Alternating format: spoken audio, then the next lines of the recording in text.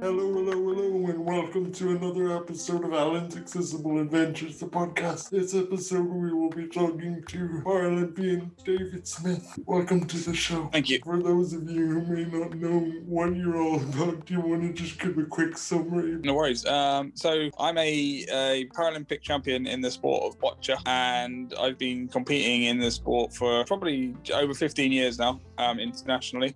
And it's been a mad ride, and obviously looking forward to Tokyo this year. Once the lockdown and all that finishes, it's been good. My aim is obviously to defend my title and try and get myself ready for sort of next season, leading into Paris. So it's all coming thick and fast at the moment. Cool. We're going to sort of rewind the clock and talk a bit pre-boccia, but before we do, I guess, would you mind letting people know what type of disability you have, as we've got all types of disabilities on this podcast, so it's nice to know kind of what we're dealing with, so to speak. Yeah, sure. So I have cerebral palsy, spastic quadriplegia, and I had it at birth. So I mean, most people with cerebral palsy get it at birth, but I was one of those as well. Got it at birth, and I've had it ever since, and it's just part of who I am. And you just make the best of it, don't you? I also have quadriplegic classic cerebral palsy, but it's interesting because I actually do also play boccia, or used to play. I played in one tournament competitively, but I would love to sort of get back into it at post-lockdown, obviously, which is why I guess I would like to talk to you. But it's interesting also, it kind of proves that no two cases of cerebral palsy are the same, because for those of you who don't know boccia, I think it's 4 classification. Yeah, I think, David, you're a BC1, aren't you? Yeah, that's right. Yeah, I mean, actually, there's probably officially there's like in the Paralympic movement there's 4, but at national, particularly in England, we have up to 8 different classes, ranging from learning disabilities, visually impaired, and obviously you got the cerebral palsy aspect of it, plus the sort of hereditary disabilities like muscular dystrophy, or the acquired disabilities like paraplegics and stuff. So boccia covers all manner of sins, basically, and we're quite lucky in the community we have, and we are the most disabled athletes on the Paralympic movement.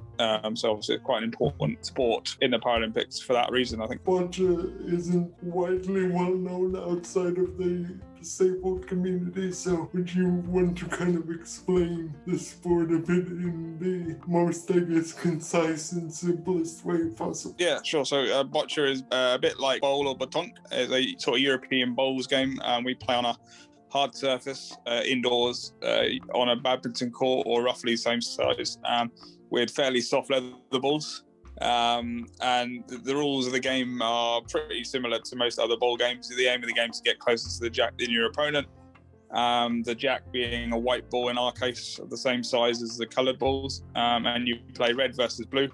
Unlike other bowls games, you don't play alternate, so it's whoever's furthest away keeps going until they run out of ammunition, which is after 6 balls have been played. And then once everybody's played all their balls, what we call an end. And in a match there are 4 ends, and in a team game there are 6 ends. Games can last between 45 and 90 minutes depending on who's playing and how fast they play and stuff. So it can be quite intense. And I would also like to add there that it's a somewhat level playing field. It's why the classifications exist, like in the proper matches, as I understand it. Like, you wouldn't have a BC1 and a BC3 playing together, from what I understand, at least. So yeah, it's a level playing field, and fair enough in that regard. We are going to, of course, get on to talking about the competitive side of boccia and the Paralympics and stuff. But first, I kind of, like I said at the top of the interview, wanted to sort of rewind the clock a little bit and ask, like, when did you first kind of discover boccia? Like, when were you like, oh, this is the thing? Did you try other sports first? or were you always a sporty person, or what kind of brought that spark on, I guess? So yeah, I've always been quite sporty. So I first started. I first threw a bocce ball when I was about 6 or 7. So that would have been 1996, 97, to a school called Cedar School, and it was a special school in Southampton. And bocce was one of the sports we played in going to the little national junior games in Stoke Mandeville every year. So they made us play a couple of sports, and then we sort of came home again. I used to throw sideways because I had no idea how to play the game, and none of the people at the school knew anything about bocce, so they couldn't really coach me or give me any sort of particularly helpful advice. Thankfully, I realised quite quickly that pointing at the target and throwing towards the target was a better option. I was about 10 at the time when I discovered this unique fact, and then went to secondary school, moved schools, went to Trelaws, which is a disability school in North Hampshire in Alton. At the time, it was probably one of the best schools in the country for disability. Basically a bit of cross between like Hogwarts and St Trinian's, if you can imagine that. We used to rock up to competitions in a massive coach with, we're all in big chairs as well, and you just to scare the opposition before we'd even got off the bus, and then we'd take all their medals and then go home again. It was awesome. And then you'd wave to them from the top of the coach while they're going into their little crap minibuses. All good fun. So we dominated, and in bocce, which is one of the sports that we did, we had a guy called Barry Bowden, who was our care coordinator, who used to run the activity, and 6 or 7 of us would train together weekly, which obviously for me, that was invaluable to train against more experienced players. And then obviously that competitiveness as well. And then they'd take us to tournaments, as I said, regional championships, national championships. And one year I was in year 9 and I qualified for the British. I was the first player to do it since a guy called Darren Cole, who was about 4 years before me. So it wasn't a common thing for Trelaws to qualify for the British. We'd qualify for the nationals and then we'd all run out of steam. So we'd take a massive entourage to the nationals and then we'd all get knocked out before the quarters. Considering we were all under 16, that's not a bad effort. And then I managed to qualify for the British. I went to the British not expecting very much. Got a minibus from the back of the college. Barry kind of nicked it, as it were, and we shoved me in the back and rocked up in Glasgow not expecting very much, got lost, and then I managed to win it. Like I beat everybody. I beat the British champ. I beat the sort of England, the GB captain at the time. It was crazy. So I went on a mad run and won the tournament. Won the final 8-0 against the guy who liked to call me a cheat, which was good fun, good for a 14-year-old. But I ignored him and just took the ball long, and he couldn't get anywhere near it. So happy days. That was it, really. I met the world number 1 at that point too, which was quite interesting. He refused to play me. I always found that quite funny. And then came back to Trelaws, a bit of a cult hero. My election campaign for head boy was based on the fact that I'd won the British Championships, which is nuts. Good old politics, eh? If only adult politics was that simple. That was it, really. And then the rest of the school and college was just about bocce became a focus. I got called up for England squads, British squads. So my international career started towards the back end of my school and college. I became world champion at the age of 18, and then we qualified for the Paralympics in Beijing and we won team gold. That was pretty cool. And then went to Freshers at Swansea University with a gold medal around my neck. Freshers much more exciting. I don't think I paid for the drinks for about a week, and that was it, really. And then the rest of my career has just been building on that. I became world number 1 back in 2009 the first time. I lost it again quite quickly afterwards, but that's the nature of sport.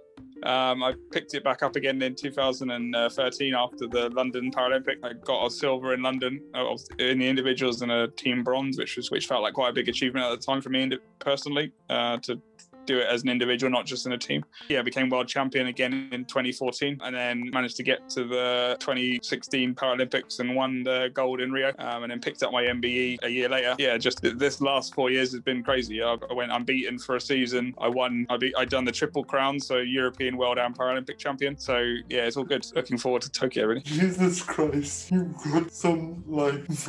Anyway, it's good to see that you haven't lost your sense of humor, and you see the funny side of it, because bocce, at least from my experience, can be quite competitive. I mean, it is really competitive, but that's great to see your success. Then obviously lockdown has probably thrown a spanner in the works towards Tokyo. So what are you sort of doing in lockdown for preparation, and how has that kind of helped or hindered you? Well, lockdown did me a favour, weirdly. I was sort of coming out at the back end of, because 2019 was a tough year for me personally, and sort of came into 2020 feeling a bit, and it's not a great feeling to have when you're just about to start a Paralympic year.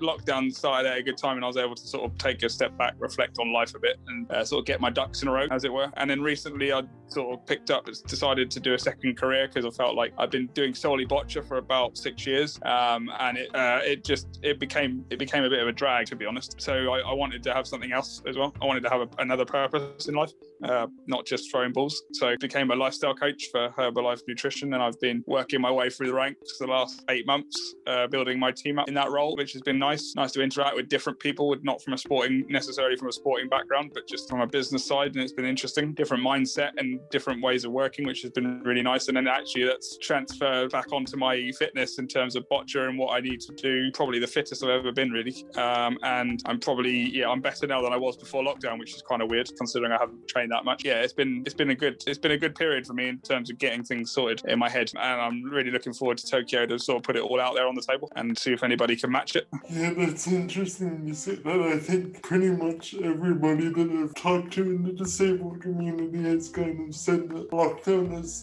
done them good. So it's really like weird to see the reverse, that a lot of like able-bodied people are complaining about it, but really I think that it's doing good. That actually leads in nicely to my other question, which was, it seems like your life, like you said, was all boccia for several years.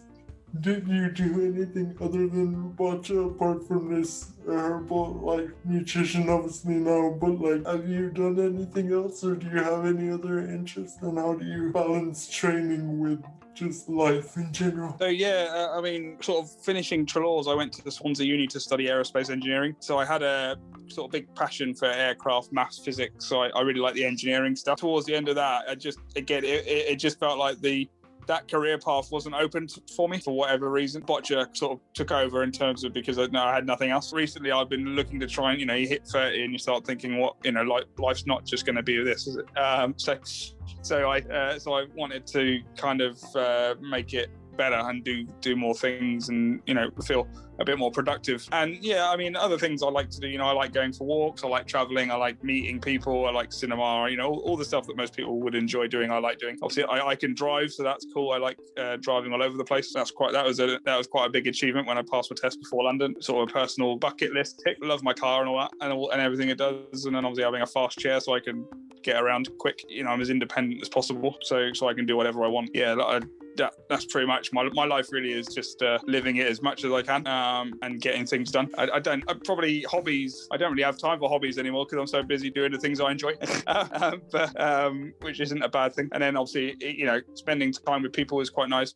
Personal time and stuff when that arises, and family and stuff when we get a chance. But again, that's the same with everybody really. And it's all good. Life's not too bad at the moment, and it's getting more and more exciting. Yeah, I think that's kind of also why I wanted to start this podcast, because I think that there is a massive misconception among able-bodied people, at least in my kind of experience, that disability is like this big taboo thing. And I think that you're like the perfect example, and as well in my life, like I do like live streams and YouTube and stuff on Twitch and stuff. And people come in, I feel so sorry for you because you're disabled. But life is just life once you find something that you enjoy. As far as that's kind of point in life. Like there's no kind of set rule book, and everybody kind of enjoys life the way they enjoy life. And that being said, if you had any kind of something to say to somebody who may not understand your disability or just disability in general, what kind of stuff would you say to clear up misconception or anything like that? I think most people tend to find out quite quickly with me what I'm about. I don't give people a chance to have a judgment. I'm very cold, very sarcastic, and I have a good sense of humor, so that helps. But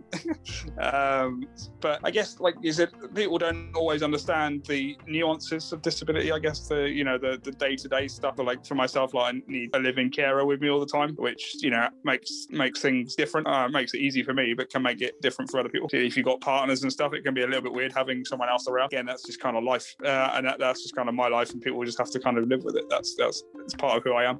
I can't change that. So tough titties.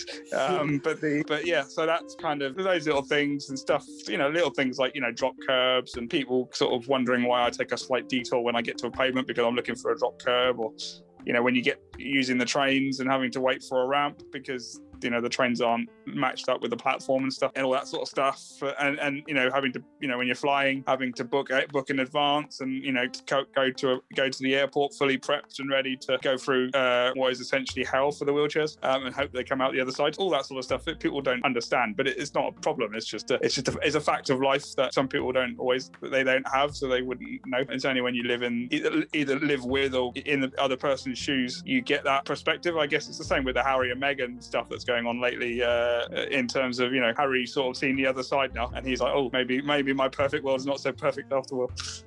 So yeah, it's the same thing. It's not. Yeah, I think that yeah, that's true. What you said about the airports is living hell. But anyway, yeah, you live and you learn. You learn to accept these things. But yeah, I think that once people get to know people, the same as everything, like it's the saying, don't judge a book by its cover and stuff. But anyway, just sort of wrapping up then, I guess, what is the future looking like for you? So the near future is still lockdown, so obviously working with Herbalife, trying to help as many people as I can sort of with their fitness, health, well-being, and just get people out of food poverty by eating rubbish and get them into eating something that's actually good for them. And then long term, looking at Tokyo, trying to defend my title. When we finally get on court together, it's sort of maximising those opportunities, getting best prepared going into the games. And obviously after Tokyo, it's about, if I win gold, it's about making the most of that opportunity, trying to put boccia on the map a bit more, using my platform to inspire others, and hopefully build my team again down the Herbalife route and help more people sort of find their inner athlete, disabled or non-disabled, or not fussy. And then the year after that, new rules, new boccia rules, so that'll be a nice challenge to get our teeth into. And then going into the World Championships, and then looking ahead to Paris, and hopefully having a normal Paralympics rather than a COVID-affected one.